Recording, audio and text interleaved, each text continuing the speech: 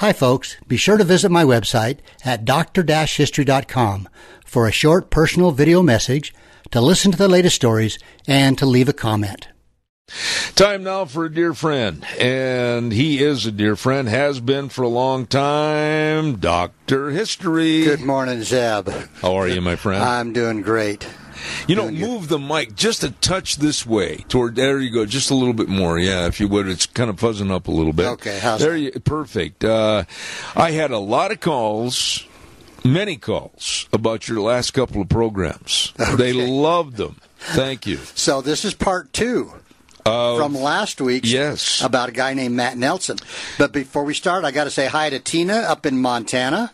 She wrote to me, and also Brett, who told me all summer long he's been sitting on his deck listening to the all the different podcasts. No kidding. Yeah, so he's gone through I don't know how many of them. Well, now sitting Tina out on his desk. Tina in Montana, is she listening live as we do it right now? You know, I don't know. Oh, I don't know. Okay. I just get the emails and they talk about the shows. So here we are. I'm going to give you a little recap from last week. Good. Matt Nelson, at age 15, was on a cattle drive and survived a severe stampede. A few years later, he went to work for the Figure 4 Ranch. And we're picking up our story.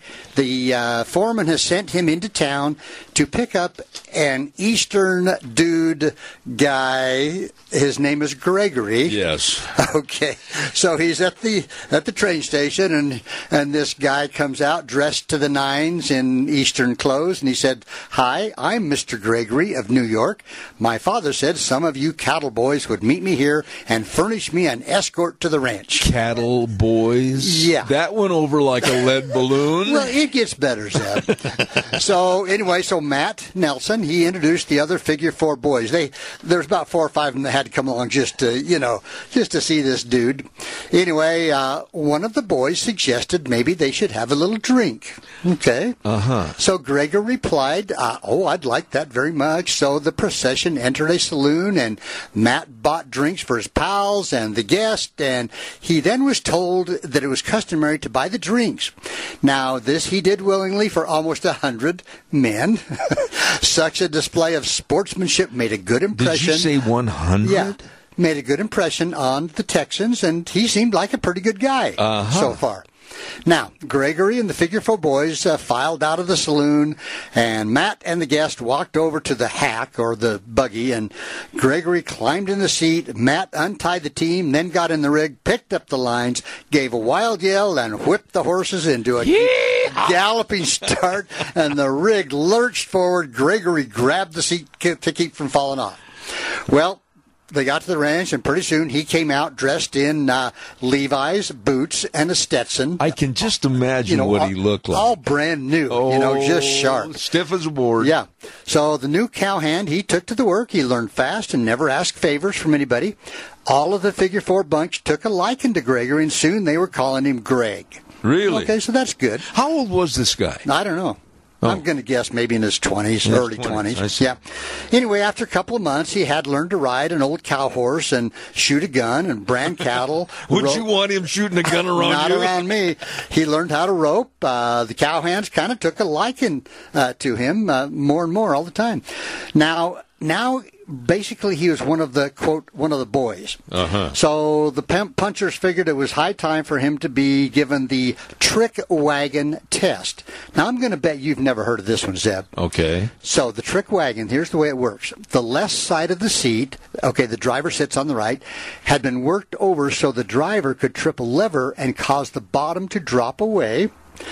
When this happened, the occupant on the left would instinctively grab for a bar placed at exactly the right place for a handhold. So then he would be running on foot, hanging onto this bar. For some reason, this doesn't sound like a fun thing to do. Okay, well, it is. Let me keep going here. So Gregory went to town with the boys one day. Now, there was a really pretty girl that lived there, and his buddy went with him and made the introduction, and since he was well acquainted with her, but what Greg didn't know was that this gal was not married. Anyway... You're skipping over that real fast. Okay, well, it gets better. So so he's in there. He's met this pretty gal. All of a sudden, a great big tough-looking fellow was to appear on the scene at just the right moment. He would have a 6-shooter loaded with blanks. You hope. Also, the trick wagon would happen to come along perfectly at the right time. Okay, now the cowboy knocked on the door, and it opened, and there stood this beautiful young lady. Introductions were made. Then his partner said he had to see a friend up the street, so he left. So as the cowboy walked away, the girl invited Gregory to come in. Well, he stepped into the room. Just then, a side door opened. In walked this huge, wild man with a 6-gun, and he's shouting, quote, "You're the one who's been trying to bust up my home." Now, our hero, Gregory, streaked out the front door.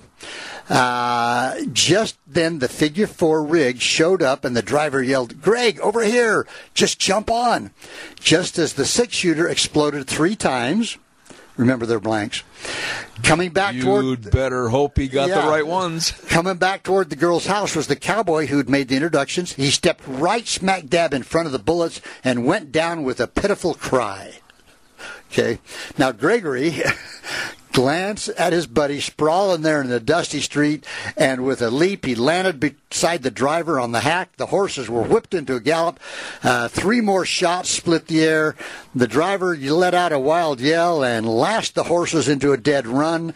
Now, most of the people in town were lined up on both sides of the street, whooping it up. They knew about it. Oh, yeah. Oh. As this chariot sped by, now came the time for the driver to trip the gadget. Oh, here we go. As everything under him dropped away, Gregory made a frantic grab for the handhold. His booted feet smacked the ground. He swung onto the bar, and for a short distance his feet were running, but he couldn't stay with the pace. Now, this tired-out youngster finally released his death grip on the bar, dropped beneath the rig, and while he was recovering, several of the figure 4 cowboys rode up, had a good laugh as he sprawled there in the dirt. Gregory had passed the test. He was one of the boys now. Oh, that's a rough test. That is. I thought it was pretty good. Holy moly. Anyway, now we're getting back to Matt. He moved on into Indian Territory. In about 1902, he got a chance for more exciting work as a deputy U.S. Marshal. Uh-huh. So from a cowboy to a marshal. Matt Dillon. Yeah, so there was always trouble in a place called the Bokoshe or Bokoshe area. Does that sound familiar? How's it spelled? Bokoshe, and it's about 20 miles from the Arkansas line. I'm not familiar with that. So I believe it's just a small town. Okay. Anyway, it's not too far from Oklahoma, right in there close. So that's where he became a deputy U.S. Marshal. I see. Now, robberies were common. Banks drew outlaws like magnets. 7 miles to the east of Bokoshe, on the Kansas City Southern and Midland Valley Railroad, citizens of the little town of Panama were holed up for the winter. It was cold, and anyway, 2 men chose this time to replenish their bankrolls. So they blew a safe in the bank, robbed the post office. Someone in town saw them make their getaway on foot. Now, that's got to tell you something right there. Sometimes the stories you tell about crooks, they're really dumb. Okay, so they're running, all right. Now, Matt Nelson was notified, and he told Deputy Bill Gray he had a little job he might need some help on, and Bill came along to be his assistant. Now, learning that the bandits were afoot and had been seen leaving town to the north, the lawmen guessed that they would use the mile-long trestle railroad trestle to make their escape. So they jumped on the horses. Matt and Bill rode fast for the Briggs to intercept the thieves. They tied their horses in the woods near the north end of the trestle. As they reached the tracks, Matt said to Bill, "Now, Bill, when we get toward the middle of the Briggs, you step down and hide. I'll go a little farther and do the same. We'll let the fellows come on till they are in between us. Then we'll move in from both ends and make the capture." Well, it was dark night, and Matt was walking just a step ahead of the deputy.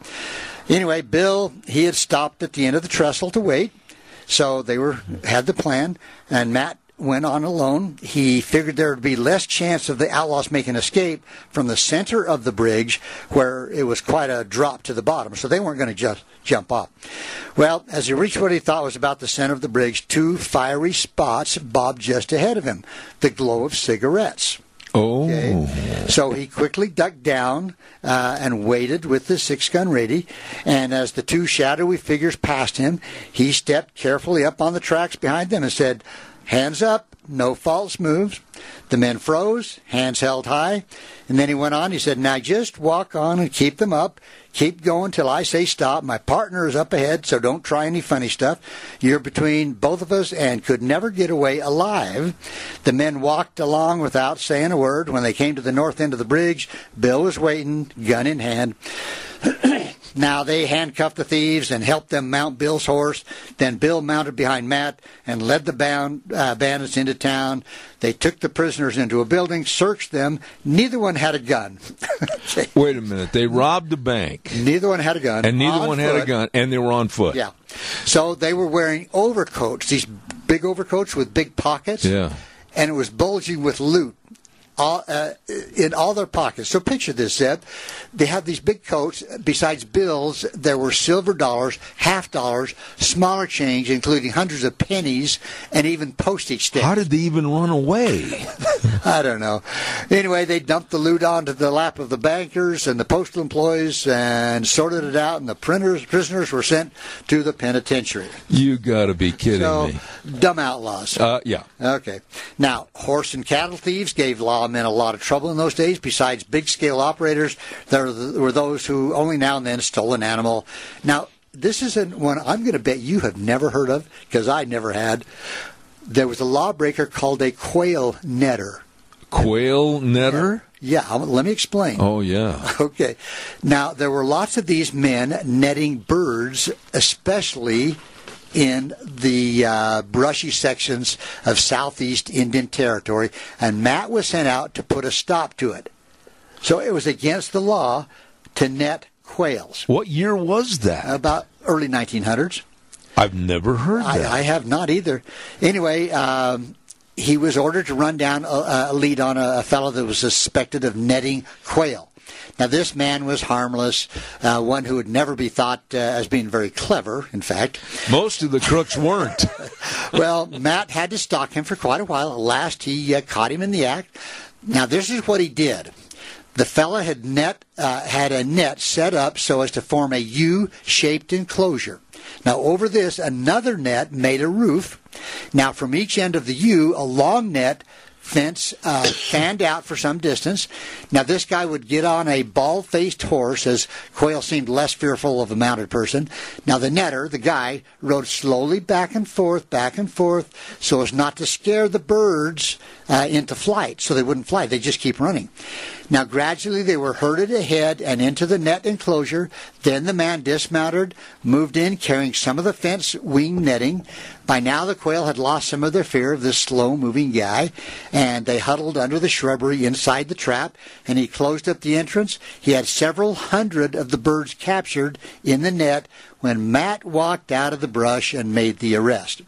Now, the netters, this is what they were doing. They were shipping the game, the birds, to markets in Kansas City and St. Louis, and something that was being done in many parts of the country in those days. But for some reason, it was against the law, and I don't know why. You know, I'm shocked. I had never heard that. Never. No. And so they were, pardon me, they were selling them to restaurants, right? Yeah, I suppose, yeah. I see. Anyway, but it was against the law. Is that called squab? I don't know that. I haven't heard that term. You've heard that, haven't you? I haven't. No. Somebody out there that knows that, give us a call. Yeah. Thank you. Go ahead. So anyway, we continue on. Hundreds of outlaws in the eastern part of the territory holed up in a place called the Cookson Hills. But sooner or later, most of them had to come out. One of the most popular places they headed for was along the Arkansas River in Fort Smith. Mm-hmm. So every so often they had to come out of their hiding, to head to town. And anyway, so Matt trailed a wanted man to Fort Smith, and he usually went straight to a place. You've heard of Belle Starr. You remember her? Yes. Oh, she had a daughter named Pearl. Well, and she lived in Fort Smith. And Matt would approach. His approach was something like this. He would walk in and say, "Hello, Pearl. I'm after so and so. Do you know where I might find him?" And Pearl would say, "Well, all right, Matt. You come back at such and such a time, and you'll find your man." And Matt would leave Fort Smith with his prisoner. Let's quickly call her. I've only got about 30 seconds. I appreciate your call. Go, please. You're on the air. Squab is pigeon. Thank you. Squab is pigeon. There you go. Did she say pigeon or chicken? Pigeon.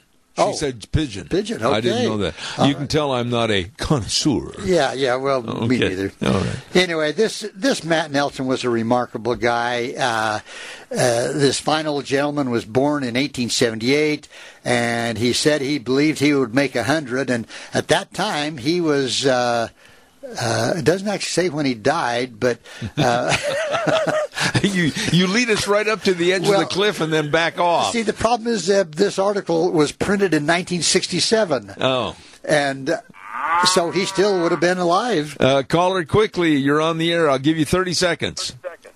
A squab is a young pigeon that is not able to fly before he's ready to fly. Cut it out. Well, he'd better learn in a hurry with these guys around. Thank you very much. Appreciate your call. Yeah. So that's the story of the title is From Night Herd to Deputy Marshal. How would you like to be sent to the state prison and you're sitting there amongst all these tough guys, bank robbers, murderers? What are you in for? I was a quail netter. yeah, don't mess with me. Well, or the two guys that didn't even have a gun or a horse to rob a bank. What did you do? Well, we just walked in and robbed. I would imagine the story about Matt Nelson and his being a deputy United States Marshal and everything, I would imagine that is easier to verify than some of the other historical stories. Well, and this was taken from an interview, Zeb. Oh, I see. So, yeah. So probably, I'm guessing the interview, it doesn't say exactly, was in the 1930s, maybe 40s. I see. And then printed in Frontier Times in 1967. One segment that I've always wanted you to do, and I can't remember that we've ever done it, was on guns. You know, like the Colt 45 and the 44 and everything. You know, I've read so many stories, and there's thousands of books I got in my bookshelves here that said in the Old West, it was tough to be a marksman with those things. Yeah. Well, I did do a show on Browning. That's John right, Browning you did. a while back. Yes, I remember that. But, and I thought I did one on Colt at one time. You did at one time, but, you know, I'd like to discuss really, cowboys in the Old West. They weren't really good shots, and they used their gun just basically to scare things. Yeah, right. Yeah. And, that's why when Have you ever shot one of those old guns? I haven't. I have. Don't hold it out in front of you like this, because you'll end up with it in your forehead. Well, even the black powder, you shoot and you can't see whether you got the guy or not. Well, George Montgomery fixed my gun up that one time to where it was like supercharged, and I ended up on the seat of my Wranglers. Oh, it's fun, isn't it? But, we ought to do one on guns. Some of the most used guns in the Old West. Okay, so let me just tell you, and you've been there, Cody, Wyoming? Yes. The Buffalo Bill Museum? Yes. Thousands of guns. And do you remember the story of Jeremiah Johnson? Oh, yeah. John Johnson is his real name. Yep. His gun and a knife are on display there, and he's buried up there in or near Cody, Wyoming. Wasn't it a Hawken? I do not remember what his gun was. I think it was a Hawken, wasn't it? But I also saw I think it was a 4 or a 6 gauge shotgun. A 4 or 6 gauge? And it was, I'm going to guess, about 6 feet tall. And the stock on the bottom was like a big piece of wood, and you placed it on the ground. You didn't hold it up to your shoulder. Well, how could you? You couldn't. So you placed it on the ground and pulled the trigger, and hopefully you shot How many some birds. trees got knocked down? I mean, for heaven's sakes. That would shoot a jet out of the sky. Yeah. I mean, I don't know how many birds you'd get with 4 one shot. or 6 gauge. Yeah, it was huge. What were I didn't see the bullets or the shells. Oh, my goodness. But the shotgun shell at a 4 or 6 gauge. I can't even imagine. Yeah. But, like the Colt 45s, the opening that's always made me laugh, and I'll tell you this real quick, and I want you to respond, of Gunsmoke. Uh-huh. Where they step out on the street, Matt Dillon and the bad guy and everything, and the guns don't have any kick. Let me tell you from experience, and if there's somebody out there that disagrees, those things will put imprints in your forehead. I'm telling you, they'll kick. Okay, so Annie Oakley, first of her show. Yeah. She's standing on her gun or her horse at a dead run, and she shoots at a target, right? Uh-huh. And when I was about 8 years old, I had a BB gun, and I forgot that it was cocked, and I shot that target. Really? Right in the middle of the TV. And so for several years, we watched TV. Everybody had a little dimple in their forehead. And my dad let me know that was not appropriate behavior. How long was it before you could sit down at supper? My dad and I had a very good discussion. God bless him. God bless my dad, yes. Oh, my goodness sakes. Yep. Really? You shot the TV? I shot the TV. Yeah. How old were you when you did this dumb thing? 8 or 9. Oh, my goodness. You and the Christmas Story.